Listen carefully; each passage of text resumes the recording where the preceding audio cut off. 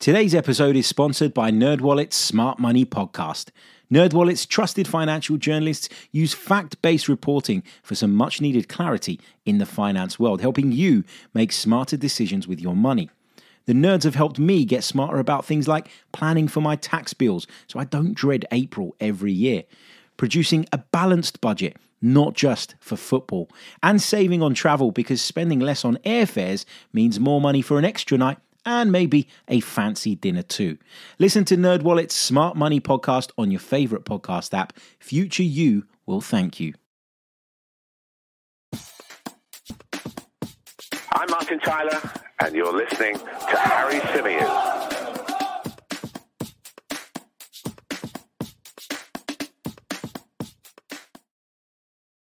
Hey everybody, how's it going? Welcome back along to the Chronicles of a Gooner, the Arsenal podcast, part of the 90 Min football family. As ever, I'm your host, Harry Symeou. Good to see you guys in the live chat. How's it going? Apologies for the lack of a podcast yesterday. I had a really busy morning, and I sort of thought about doing one a little bit later on in the day, but I'd promised that I was going to take the family out. So I decided that for once that had to take precedent. For once, the family, in terms of sort of spending time with them over the transfer chat, had to win. And went out last night, had a great evening with the family, which was nice. It was nice to kind of detach myself from it all for a few hours at least, but you could bet that I was scrolling through Twitter pretty much every hour, making sure that I hadn't missed anything major. I was across everything that was going on, but it does feel like this 24 hours, maybe more than any other 24 hours, has seen more stories emerge about the Arsenal than we've seen probably over the course of this window so far. Now, I know there's been bigger stuff, like when we made that £105 million offer for Declan Rice, like when we heard that Arsenal were in for Kai Havertz. All of those stories were bigger in isolation. But of course, there's just so much going on with Arsenal right now. Like, you miss one day and my God, you feel like you've fallen right behind. So I'm looking forward to being back behind the microphone, looking forward to breaking all of this down, sharing some thoughts and opinions on the stories that have emerged, and getting you guys' thoughts and takes as well from the live chat box. Let's see how many of you are with us right now. Plenty. Let's say a few hellos. Big hello to Tom, to Tariq, to Viju. We've got Haylar. We've got Andy Parsons. We've got Matt. We've got Halo. Did I say Halo already? I think I did. We got Dean. We've got the Italian Stallions, Zebedee's with us. Christoph is here too. We've got another Harry, Julian, Gunnar Tings. We've got Dean. We have got Sandor, Revel, Osuo Aboni, Aboneni. Sorry, apologies. Casey Clips is with us, and Wandering Minstrel is here too. Right, so let's start working our way through these stories, because, as I say, there are loads and loads and loads to get through. I guess let's get the big sort of elephant in the room type story out of the way first, because you'd have seen that in the title of the episode I put Mbappe reportedly impressed, I beg your pardon, by Arsenal. Now, let me just be clear from the very beginning of this podcast that I do not believe for a second that Arsenal are in the race to sign Kylian Mbappe. Now, just to give you some background and some context around the situation at the moment, for those that maybe haven't been following what's going on with Mbappe and PSG, basically, Kylian Mbappe is not signing a new contract at Paris Saint-Germain. Paris Saint-Germain do not want to lose him on a free transfer next summer. They feel like, on top of the fact that they wouldn't be getting financial compensation for the departure of one of their big players, and a player that they've invested a shit ton of money in over the last few years, they think that it's a really bad look. To lose Kylian Mbappe on a free would be disastrous for Paris Saint-Germain. So they've been very clear in their stance. Either you leave now, we sell you and we get big money in for you, or you sign a new contract.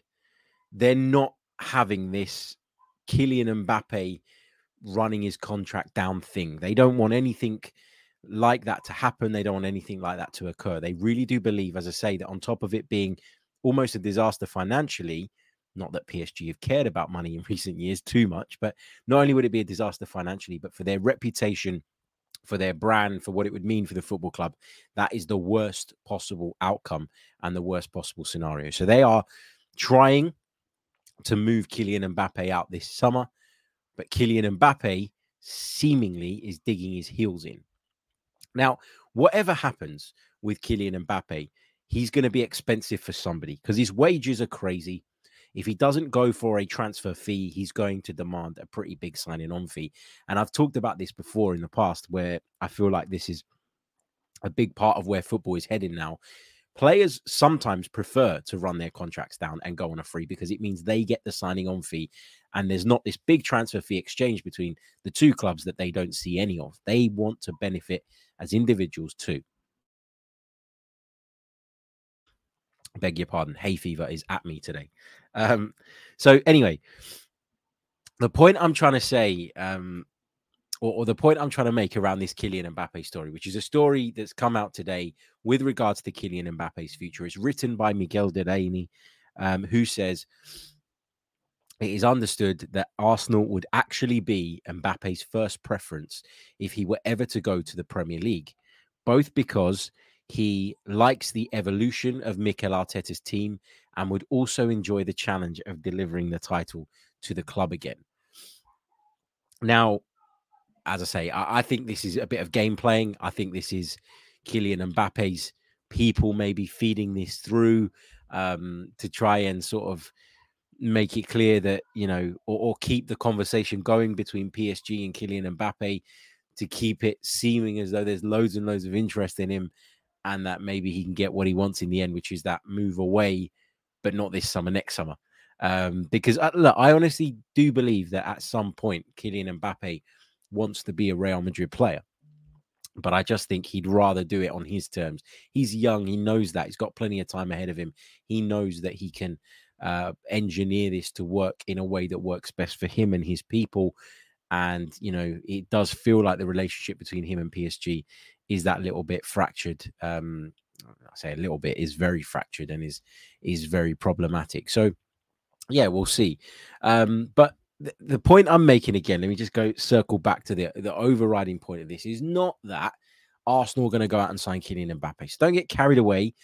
Don't get overly excited by that. I don't think the financials of this can work within the Arsenal model. Now, yes, we've gone that little bit extra to get Declan Rice in. Yes, we've probably overpaid in a lot of people's eyes for Kai Havertz. Yes, we're paying big salaries. All of the rest of it is, of course, true. But all I'm taking away from this at this stage is that it's great to see Arsenal's name associated once again with arguably the best player in world football right now. That is a sign of where Arsenal are at today in comparison to where they were 2-3 seasons ago.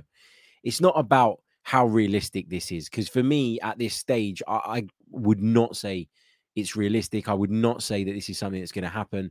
All of the rest of it.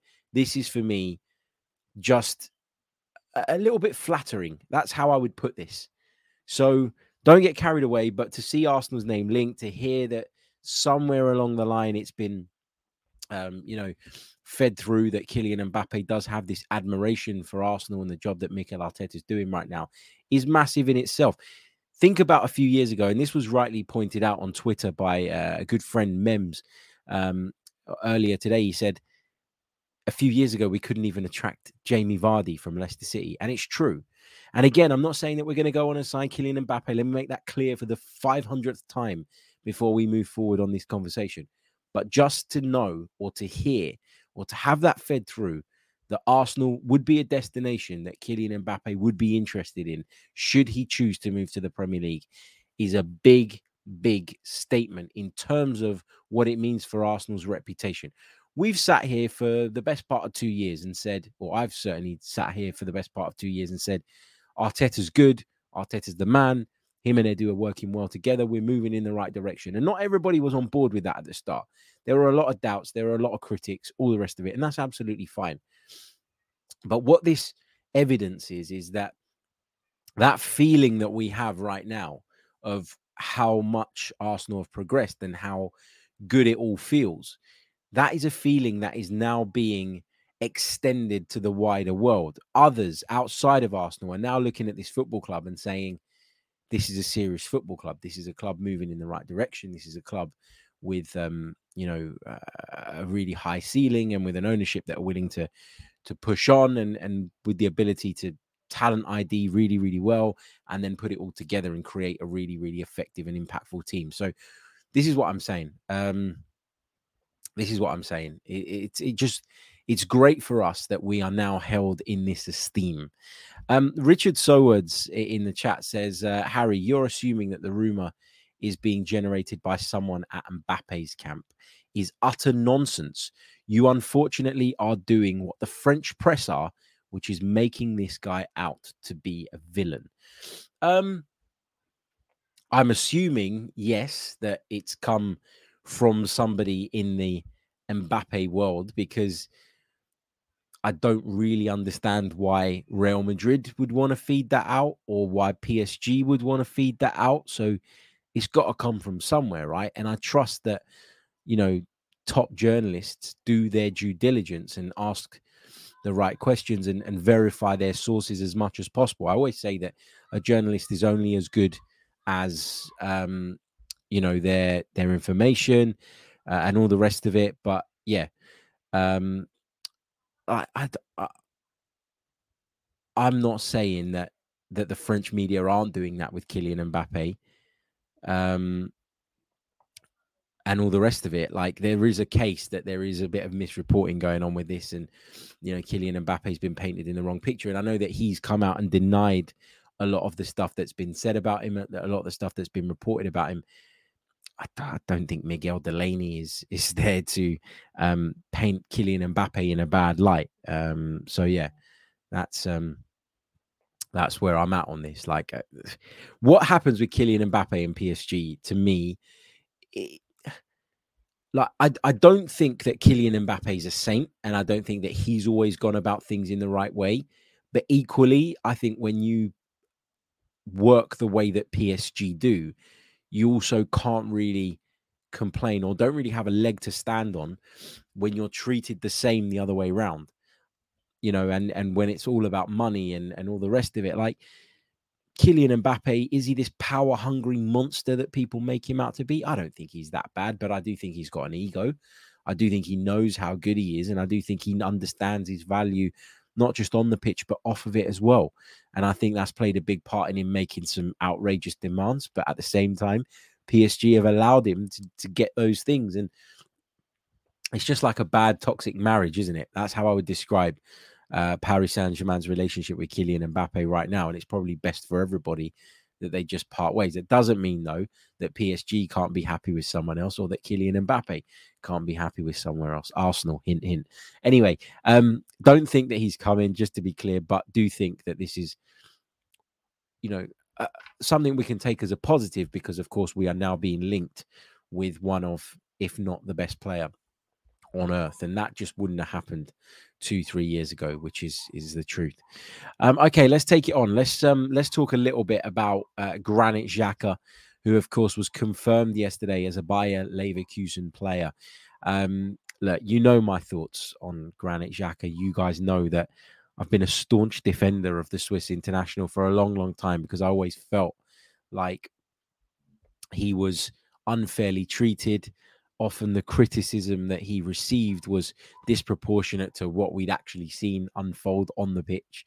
I know a lot of people sort of were disappointed by the whole incident between him and the Arsenal fans during that game against Crystal Palace a few years ago now. For me, that was just an explosion of emotion on both sides. But if I had to pick a side that I thought overstepped the mark and went beyond what was acceptable, I would say it was the fans. And I know I took a lot of hate for that on every platform that I went on during that period of time. But anyway, look, he's gone now. I'm pleased for him, because this is a move that clearly means quite a lot to him and his family. There was always that desire. I beg your pardon, the sneezes have got me. There's always been that desire for him to eventually return back to Germany. And listen, Bayer Leverkusen is an interesting project. One of the stronger sides in Germany. There's a lot of talented players there. You've got Xavi Alonso there, who's a really, really high regarded coach, and I think he's going to go on and do really good things. And if he wants him, and he's gone out on a limb to not just get him the long-term contract that Granit Xhaka is seeking at the age of 30, but also to get the club to sanction a 20+ million pound deal, which is a lot of money for Bayer Leverkusen in terms of laying it out on the table, then you can understand why this appealed to Granit Xhaka. And look, I genuinely do wish him all the best. I'm going to miss him, going to miss his character, going to miss his leadership. I thought he won everybody over last season, even the doubters, that, or even his staunchest of critics over the last few years turned to Team Xhaka last season. And that is a testament to the man, to the character. I think Arteta deserves credit for that. I think the club deserves credit for that. But most of all, more than anyone, Granit Xhaka deserves credit for that, because he managed to change that perception of him by just focusing on his football, being a leader, and not allowing the past to basically impact on what he was on what he was producing on the pitch, which wasn't always the case. So Granit Xhaka's gone, and the club put out lots of content around it. A really emotional goodbye video, which got me, I have to say. Granit Xhaka put out a post on social media as well. I'm not crying or sniffling because I'm upset about Granit Xhaka. Hay fever is kicking my backside today. But anyway, let me get back to it. So look, it's done. We bid him farewell. I still think at this moment in time, although we've got Kai Havertz in, who we think is going to play a role in midfield, and we've got Declan Rice, from what we understand, undergoing his medical today, I still think we need more in midfield. I really, really do. I still worry about the depth in that midfield. And it makes it even more important that we either keep Thomas Partey now, or we cash in on him and we go and get someone in who's ready to impact the team today. We keep coming back to this conversation of Romeo Lavia, who I like as a footballer, but is he there today? Not sure about that, which is why I'd be reluctant, if I was Arsenal, to go and spend big money on him this summer. Hawkind says, don't lie, Harry, you're crying. I am. I really, really am. There's a really good question in here about tickets. We'll come on to that a little bit later on. I'll save that one. If you've got questions, guys, for the podcast, hold fire on them, because we will do a Q&A section towards the end, and it just saves them getting lost in the chat. Anthony Riley says, nasal spray, Harry, it will help. Mate, do you know what? Like, I know this bores people when I go off on tangents about me, but it's not what I'm meaning to do. It's just, it's an interesting conversation, because over the last couple of seasons where hay fever's really impacted me, I've been taking fexofenadine tablets and a particular nasal spray that I've been getting from the doctor prescribed, which has been amazing. It's done wonders for me. But for some reason, that same prescription is not doing the business this time around. You guys gave me a few things to try last time around. I have to be honest, I haven't got around to getting down to the pharmacy and doing all that, but I think it's definitely needed. Anyway, thank you for that recommendation, mate. Look, we're going to take a really, really short pause. Like, I'm talking 2-3 seconds, so don't go anywhere. And then we're going to carry on with the podcast. We're going to talk William Saliba, who apparently signed his new contract with the club yesterday. We're hoping we're going to get an announcement on that today at some point. We're going to talk Reece Nelson, whose new contract with the club was announced. We're going to be discussing Steve Round's departure. We're going to be talking about the departure of Gary O'Driscoll, the club doctor, who's headed for Manchester United. And we'll be bringing you the latest on Timber and Rice, as well as taking your questions a little bit later on in the program. So don't go anywhere. I'll be back in just a moment. Welcome back along to the show. William Saliba, according to David Ornstein, signed his new contract on Thursday, and the announcement, we think, is going to land today at some point. We'll save the deeper chat around what William Saliba's contract extension means for Arsenal Football Club until that is announced, because I think that's a really, really good conversation, and one I certainly want to have, and one that I certainly want to dedicate an episode to. Conflicting reports on the terms of this contract. David Ornstein says that it's a 4-year contract with no option at the end of it for the club to extend it further. Fabrizio Romano says that there is a 1-year option on the end of it. So I don't really know for sure which one is right. I would lean towards David Ornstein in terms of reliability when it comes to Arsenal.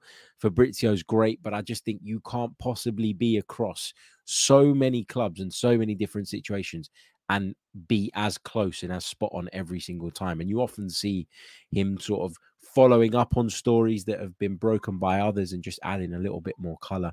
I guess when he gets the steer as to maybe what's happening, it's easier to then know, right, I'll go here and I'll ask this person or I'll ask that person. I think, as I say, it's not a criticism of Fabrizio Romano. I think he's fantastic at what he does, and he's made an amazing career out of being kind of the transfer guy. But I do think that it's impossible to be as close to that many clubs, that many players, that many situations without sometimes dropping the ball. So I'm going to go with David Ornstein on this and assume that there is no option to extend it. And what that's done is that's prompted and sparked the conversation among the Arsenal fan base as to whether this is a good enough deal for the club. Is this one now where we're going to have to bloody renegotiate in 2 years' time? Well, that's the kind of narrative that I'm reading and seeing. But the truth is, I don't really know what else Arsenal can do. Like, it's all good tying these players down to long-term contracts, and it's all good telling them that, this is the place for you, stay, blah, blah, blah.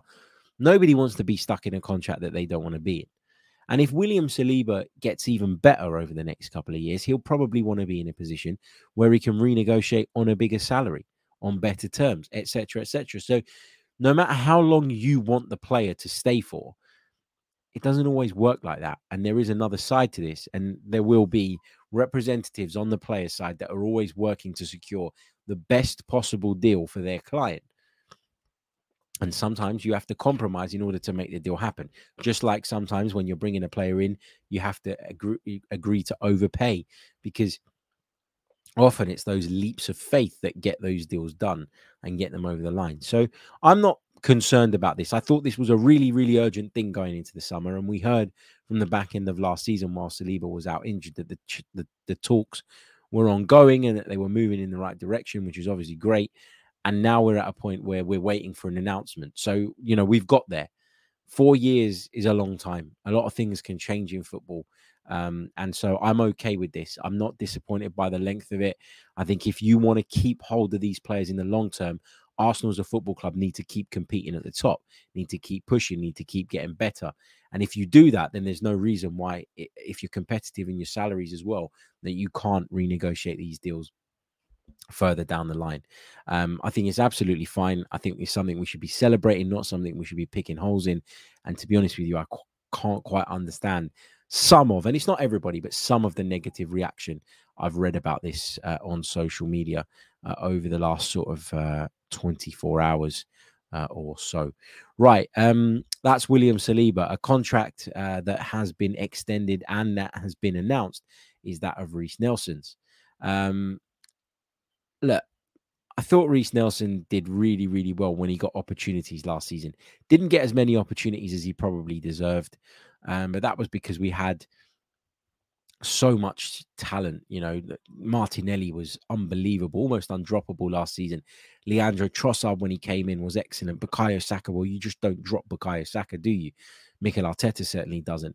And I have been, as I keep saying, very much of the belief that Nelson is better from the left than he is from the right. And that's obviously limited his opportunities. But look, Arsenal have got this done. He's just 23 years old, which is crazy, because when you think about how long he's been knocking around the football club, it's impossible to get your head around the fact that he is still, as I say, just 23 years old.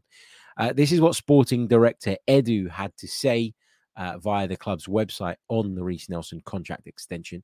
He said Reiss is still only 23 years old, but has already made a significant contribution to Arsenal for many years. He's gained good experience on loan, has come back and showed just how valuable he is to us. We are so happy to agree a new deal with Reiss, and we are proud that he is another young player who has developed through our academy into our first team. Mikel Arteta added that Reece is a player I've admired since the first day I was here. He has tremendous ability and is such an exciting offensive talent. Reece knows how important he is to our squad with the quality he has. It's great that he's committed his future to us. He knows this club so well. He grew up here, and we look forward to enjoying many more good moments with him. Now, his contract extension at the time this was published was subject to the completion of regulatory processes, but we understand that it is all done and dusted. Reece Nelson signs on. Reece Nelson spoke as well about the news, and how pleased he is with it, and how he wants to go up to the next level. He wants to prove to Mikel Arteta and everybody else involved that he can go up to even an even higher level than the one he showed last season. And I'm very much looking forward to seeing how he gets on. I'm glad he's staying. This could be one of those where in a year, 2 years, we decide that we need to move on from him, that he's not going to be impactful enough because maybe we as a team are at a different stage. But in giving these players these contracts, you have them in a place now where you can demand money for them. And that's something we've not been good at in the past. I mean, look at Eddie Nketiah. Remember when we signed him up on that 5-year deal? Remember the outrage on that? 100 grand a week, 5-year deal. What are we doing? I'm not saying we are going to sell him this summer because I don't know that's the case. But should we decide to let Eddie Nketiah go, and I'm sure there'll be suitors for Eddie Nketiah because of what he's shown himself to be capable of doing in the English top flight and at England under 21 level, all the rest of it. You do think that actually that 5-year contract now puts us in a great position, in a position where we can demand some money, which would represent really, really good value. And in doing that, we'd not only make good on our investment that we put into Reece Nelson up front, but we'd also make a profit. And that's really, really important, to be able to make profit on players. I think it's really important for Arsenal moving forward as a football club, because that's not something that we've done well for a long, long time. And to see the club taking steps that help them in the short term, but also protect them in the long term, for me, gives me greater sort of belief in the way the football club is being run. Okay, so that's that. Reece Nelson, new contract announced yesterday. Steve Round, Arsenal's or Mikel Arteta's number 2, has left the club by mutual consent. Are Arsenal freshening things up here? Is this something that Arsene Wenger didn't do enough of? Who's coming in? Santi Cazorla, maybe? That would be the dream, wouldn't it? Look, Steve Round has done a good job with Mikel Arteta, and he's often gone under the radar. There's been a lot of talk about sort of Albert Stuyvenberg and the role that he's played. I always felt like Steve Round kind of went under the radar a little bit. When you look at Steve Round's previous jobs, you see someone that is obviously a very, very good coach, but he never came across as like a massive innovator or like someone that people were talking about. Like, he was never the hipster's choice, should we put it that way, Steve Round. But he's come in, he's used his experience. He's obviously aided and guided Mikel Arteta a lot, as have all of his staff. Mikel Arteta is always keen to point out the impact that his staff have had. We don't know why Steve Round is leaving. Has he found an opportunity that appeals to him in management, maybe? Is that going to come to light over the coming weeks and months, perhaps? Is this Steve Round wanting to change roles for personal reasons? We don't know. Is this Mikel Arteta and the club deciding that they want to move in a slightly different direction? I don't know, is the truth. One of the things that Arsene Wenger did get heavily criticised for, though, during the back end of his career, was not freshening things up enough in terms of his number 2. Sir Alex Ferguson did that on a number of occasions. He had Carlos Queiroz at one time. He had Mullenstein. He had Mike Phelan. He had, was it Brian Kidd? Was it Brian Kidd? Am I getting him mixed up with someone else? Anyway, look, there were loads, weren't there, throughout the time that Sir Alex Ferguson was in charge of Manchester United. And yeah, you do that sometimes as a manager because you want someone to check you. You want someone to check your work. You want someone to test you. You want someone to challenge you. And if you work with the same people and you have the same ideas and you continue to do that without all the rest of it, then you can often find yourself working in an echo chamber and getting caught up in your ideas, being a bit narrow-minded and falling behind. So it is healthy, I think, to do this from time to time. But look, the truth is we don't know exactly why Steve Round is left, and credit to Charles Watts, who broke that news yesterday. The club did come out and confirm that as well via Edu. So Steve Round no longer at the Arsenal. Who's coming in? I honestly don't have a clue. Lots of rumours linking Santi Cazorla with the position. It's been said for a while that he'd like to come back to Arsenal in a coaching capacity. We know that he's very close with Mikel Arteta. We know that they view football in a lot of the same ways, and maybe that would be something that I'd be interested in. But we're going to have to wait and see on that. I'm not entirely convinced that Santi Cazorla is ready to hang up his boots just yet, which would obviously be a problem with regards to this. We're going to talk Timber and Rice in just a minute. Just want to say a big shout out to regular listener Stephen, who says, "Hi, Harry. I'm in North Mid Hospital after a stroke, a bit too close to the toilet for my liking. Mate, I'm so sorry to hear that. Had the pleasure of meeting Stephen at one of the events that we did with the Gooner Talk, with the Highbury squad, and at Lee Judges TV a while back. Top guy. Stephen, I'm really, really sorry to hear that. Glad to see that you're well enough, those to be watching and commenting as well. Arsenal keeps a lot of us going, doesn't it? And it's a great motivation and distraction when things aren't going 100% well. But listen, mate, all the best. Wishing you a speedy recovery, and hope to see a message from you very soon saying that you're back at home, safe and sound, well, and on the mend. Stephen, thank you so much, mate, and best wishes to you. Okay, final stories. Jurrien Timber and Declan Rice are said to be having their medicals today. Jurrien Timbers was rumoured to have been scheduled for this morning. He arrived in London yesterday with a view to taking those tests this morning. Don't really know much about the Declan Rice thing. I find it hard to believe that Arsenal would announce both of these deals today. I wouldn't mind if they did, and we'd certainly be back on here talking about it if they do. But, I mean, if the medicals are today, is that enough time to turn around all the other stuff? Or have they already done that maybe? I don't know. I'm not sure. So we're going to have to wait and see on that. But look, those announcements are imminent, okay? Whether it's today, tomorrow, Sunday, Monday, Tuesday, whatever. I know people get impatient if it's dragged out as long as Tuesday, even probably as long as Monday. But those announcements are imminent. Lots of reputable sources reporting that those guys are undergoing their medicals this week, which is today, I should say. It is this week, technically, I guess. But anyway, Jay says Saliba announced today, Timber tomorrow, Rice Monday. Maybe. Right, let's get some of your thoughts from the live chat. Drop a few questions into the chat box for me. I'd love to get through as many of those as I possibly can. Aves Khan has an interesting question with regards to the ticketing situation at Arsenal, because there's been a lot of discussion, debate around this. We know now that members are not working on a first come, first served basis as they were in the past. You know, everybody that had a silver membership, for example, back in the day used to scramble to the website, all the rest of it, try and get their tickets in for whatever game it was they were after. And we know now that there's this new balloting system in place. And if you want to find out the full details of it, you can, of course, go over to the Arsenal website, which explains it far better than I ever could. But thoughts on the new ticketing system? There's obviously less tickets available to members now than I thought there were in the past. Now, I don't know that for sure because I don't know exact numbers from before. But what I do know now is that you go through this ballot because there are only a very limited number of tickets available. I'm sure Arsenal have more members now than they did 2 years ago, particularly in the red category, because people are more interested now. People want to go, and people need to be members in order to have any opportunity to purchase tickets. Do I think it's ideal the way it's working? No, but do I see there being many alternatives?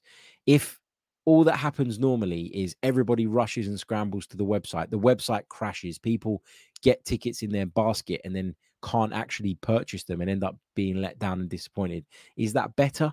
I don't think that's better either. The point here is that the demand for Arsenal tickets right now is so high. I don't think there is a solution out there that would please everybody. And that's not me defending the club or trying to sit on the fence here. I was racking my brain over this yesterday because I logged on to buy Community Shield final tickets, and I actually found the experience really easy, which was not what I expected, given how many complaints I've read and heard of over the last few months. So, yeah, I don't think it's ideal that there are so many members and only a limited number of tickets available. But at the same time, the club won't they, prioritize season tickets because that is a guaranteed income for them. There isn't that headache of having to sell those tickets. You're literally sold out for the season, and it just becomes easier, light work. Look, I don't know. I don't know what the solution is, and this is the problem with this one. As I say, I don't think it's ideal, but I don't really know what they can do differently. I know that they've started taking it into consideration the season ticket holders that actually attend the games, because we know for years that there have been loads that don't go to the games, that just pass them on, sell them on maybe. And Arsenal have wanted to clamp down on that. That's why you had, or in some cases, leave the tickets empty as well. And I think that was the big problem, leaving the tickets empty. And so Arsenal yesterday, when the Community Shield tickets went out on sale, prioritized first those that had attended all 19 Premier League games. And then it went down to 18. And then I think it's 15 after that. So they are marking you, measuring you on your attendance, which I think is a good thing. But in terms of the ticketing system, look, as I say, it's not great. But again, what's the solution? If someone has an idea, please let me know. I'd love to hear. Okay, let's take some of your questions, some more of your questions. Tom says, Harry, can we just kick off tomorrow? I know it's only a week until the first preseason match, but it's like Christmas. I'm heading to New York for the Man U match and London for Forest. Amazing, mate. Hope to see you in London. Look, we'd love it to hurry up, wouldn't we? We know that the team or a lot of the players are expected to be back in on Monday. Some were coming in this week, but I think there's a few more to arrive on Monday that got extended breaks because of international duty and all the rest of it. Look, we are getting closer and closer to the new season. That is for sure. And I too am always sort of really excited at this stage of preseason because we're about to see hopefully some of our new signings in red and white and in action. What I will say is I normally get really gassed about preseason matches. Watch them for the first 10 minutes and think this is shit. Why was I so excited about this? But that's just the way it goes. Gary says, Harry, is the power of the Premier League a bit of a myth? Højlund has scored 9 goals and there's a £65 million asking price on him. Balogun got 21 goals and there's a £40 million asking price. How much power does the Prem really have? I think other clubs or clubs outside of the UK just know that financially the Premier League clubs are just so superior. And because they know that, they are going to ask for ridiculous prices. I mean, let's take, for example, Andre Onana, who we think is on his way to Manchester United. The demands that Inter initially set out were over the top, and everybody knew that. And everybody knew that they'd probably deal at less, and they are going to deal at less. But you've got to set your stall out high if you're a foreign club, because you know that the Premier League clubs are capable of getting a lot closer to that crazy valuation than anybody else in world football right now, with the exception of maybe Real Madrid. So I think the Premier League has obviously benefited from having this financial superiority, but it's also created a rod for its own back, because when you see deals going through between Premier League clubs that are ridiculous in terms of their value, that then prompts other clubs outside of England to say, well, if they paid this much for this player, then we can demand this much for this player.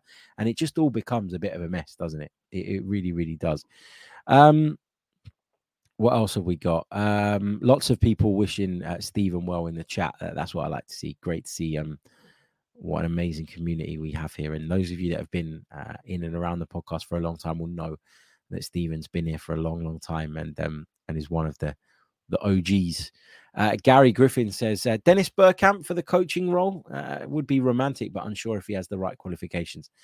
I don't know. There's no track record with Dennis Bergkamp, is there, in terms of coaching? There isn't with Santi Cazorla either, and I know that a lot of people would be pro that. But I don't know. Dennis Bergkamp, one of the things that used to really frustrate me about Dennis Bergkamp, as great as he was, and I know he couldn't help this, but was that obviously that fear of flying and what that meant for us when being on the continent. Would that be a problem? Even today, of course it would, if that's still an issue. So that's one thing that works against him. Great knowledge of football, wonderful technician, all the rest of it. But yeah, let's see. What have we got? Stephen says, you and our great football team always keep me going. Come on, you Gunners. Brilliant, mate. All the best. Joey says, hey, Harry, I got to watch some Timber highlights, and that dude is an absolute beast. I'm not going to lie. I haven't kept up with him too much, but wow, he does look a talent, doesn't he? He really, really does. Looks fantastic. What else have we got? Christian says, hi, Harry. I know it won't happen, but the Cronkies gave the biggest NBA contract to a player at their club they own. Nothing is impossible, referring to the Kylian Mbappe story. Oh, yeah, there is a story that I missed off my list, by the way. Gary O'Driscoll, the club doctor. Sorry about this. I don't know how I missed that off my list, but someone's put a question in about it, which prompted me. Gary O'Driscoll, for those that don't know, the club's doctor, is moving to Manchester United. But from what we understand, from what we hear, there is going to be a transitional period. He is going to help somebody else bed into the role. He's been at the club for a long, long time. I've sort of heard from a couple of people this morning that, you know, he's always he's wanted to return back up north for family reasons, personal reasons, all the rest of it. And so this isn't just Gary O'Driscoll going, screw Arsenal, I'm moving up to Manchester United because I want to join a rival. This is something that appeals to him for other reasons as well. So genuinely wish him all the best. I don't want to make fun of Gary O'Driscoll. Maybe this is a little bit wrong what I'm going to say now, but please don't take it in the wrong way. It is light-hearted. But Manchester United, I look forward to you having an injury crisis between March and May every season. Anyway, let's see what we got here. Maximus says, hi, Harry. Gary O'Driscoll moving to United as head of medical. He's been with us since 2009. Your thoughts on yet another backroom staff member moving on? I mean, look, you get turnover, don't you, in any job? It's not ideal. You don't want to lose people that are doing a good job, that are well liked, but sometimes it's out of your hands as well. And, you know, wish him all the best. The key now is going out and bringing in the right person to replace him as well. So recruitment for Edu and co to be doing behind the scenes as well, not just in terms of playing staff. Guys, I'm going to take a few more of your questions. Going to take another very, very brief pause. If I could just ask you, though, before I do that, to leave a like on the video if you haven't done so already. There's no reason, given how many of you are watching, that we shouldn't have at least 250 likes on the board. Please do subscribe to the channel if you're brand spanking new as well, and help us on the road to 30,000 subscribers here on YouTube. That really, really does help too. So yeah, you know the drill. Hit the like button, subscribe, all the rest of it. Check out as well our members content on the Another Slice platform, the next piece of which is being worked on today. So you're going to get another episode exclusive to members only on the Another Slice platform, not anywhere else. So please do transfer your membership or hop over to the Another Slice platform if you're interested in A, supporting the podcast, B, getting more content, and C, helping us to support the charity with whom we're donating to regularly via our members pot. Be back in just a sec. Okay, let's take some more of your comments, some more of your questions from the live chat. Deepak on the Thomas Partey thing says, would you like to keep Partey for this season or sell him and get a new player, meaning a complete rebuild in midfield?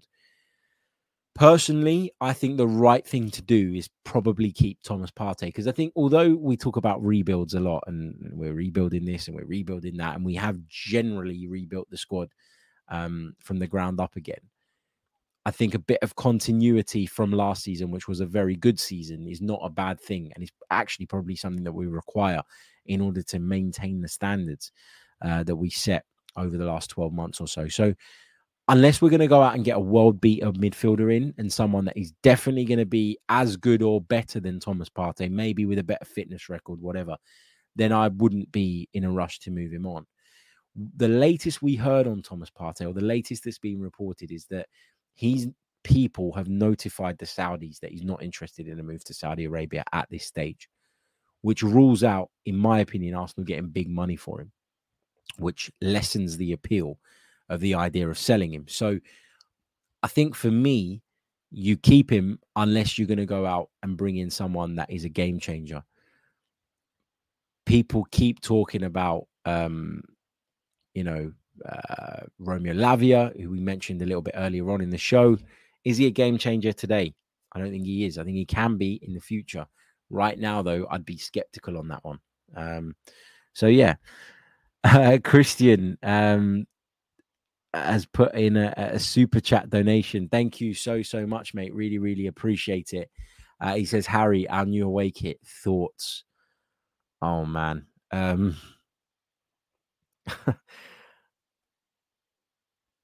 I mean, I'm trying to find polite words to describe Arsenal's away kit for next season.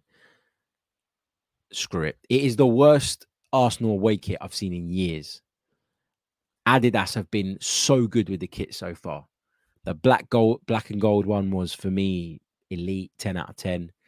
Very, very good. I actually like the green one, the third one that's going to be released a little bit later on, more than I like the away one. The yellow one is horrible. I'm all for the idea of the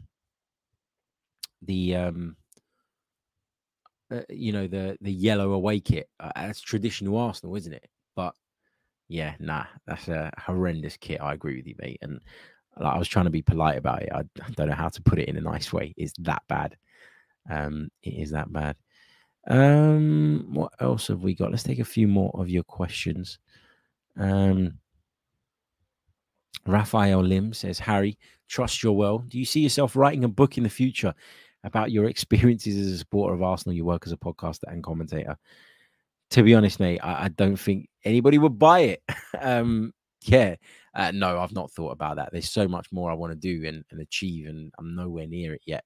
So I don't think it would be A, the right time, and B, something that would appeal to the wider audience. It would be great if I got to a point someday where it did appeal to people, but I don't see it right now. Maybe one day, but hey, there's a long way to go. Steve Stone says, the reason why Harry has to keep reminding us to like is because of old fossils like me who keep forgetting. Sorry, H. Mate, it's all good. I know that people forget. I forget to do it when I'm watching videos, which is why I remind people and prompt people to do it, because I've said it before.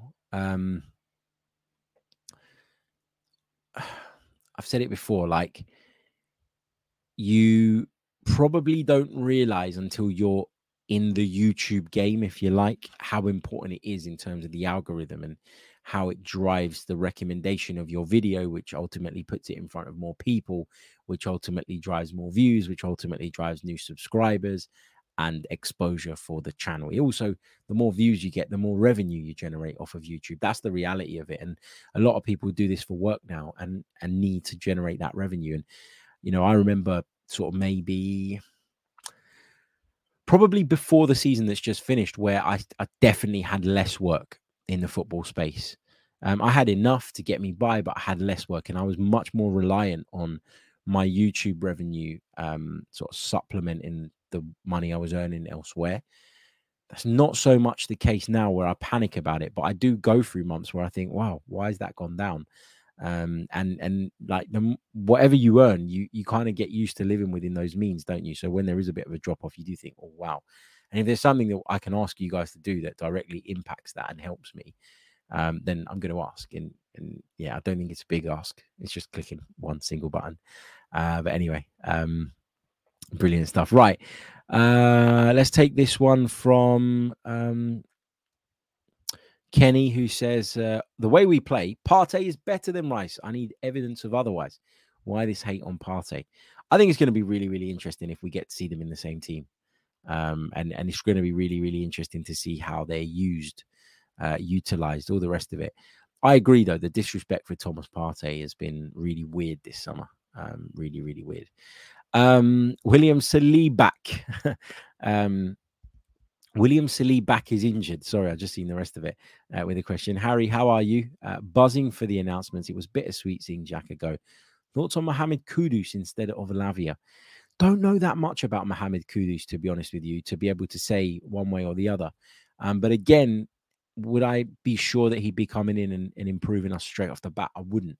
So that's another one that I'd be reluctant to move for unless there was an appealing deal on the table. And I think with the likes of Kudus and Lavia, because of their ages and all the rest of it, you're always going to get